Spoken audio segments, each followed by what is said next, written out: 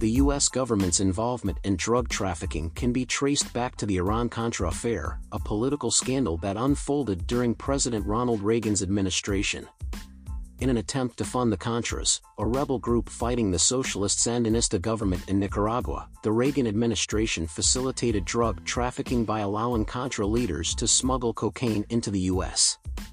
The cocaine then made its way into inner-city communities via street-level drug dealers, fueling the crack epidemic that ravaged cities across the country in the late 1980s and early 1990s.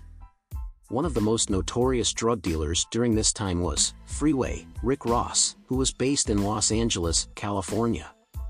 Compton to be exact. Ross built an empire by using the profits from his drug trade to purchase more cocaine, which he then sold on the streets for a huge markup.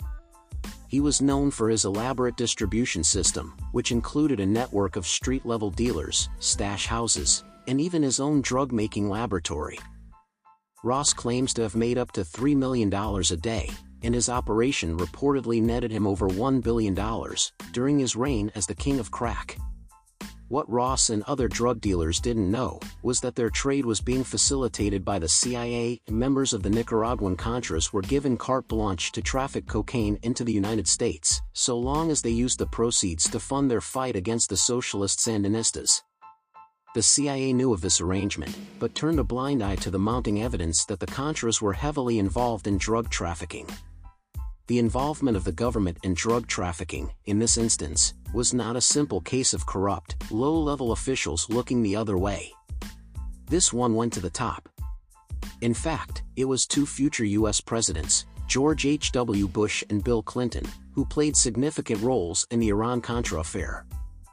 During his time as vice president, George Bush Sr., former head of the CIA, helped oversee the covert operation to fund the Contras, while Clinton, who was serving as Arkansas governor at the time, was part of a network that helped smuggle guns to the Contras in Nicaragua and allowed drugs to be airdropped into secured locations in Arkansas. This scandal rocked the country, and while some officials were indicted for their involvement in the affair, George H.W. Bush pardoned several of them before leaving office in 1993. The fact that both Bush and Clinton played roles in this affair is a troubling reminder of how easily entrenched certain interests become within U.S. politics, and how far policymakers are willing to go to achieve their goals, even when it requires breaking laws and betraying their citizens. It's almost as if both political parties use bipartisan efforts to fuck over the taxpayers and enrich themselves, while keeping us all dumbed down, distracted and fighting each other. So much for civil servants. And that was today's Hooligan History. Thanks for listening to Timeless Tales, presented by the Hooligan Podcast Network.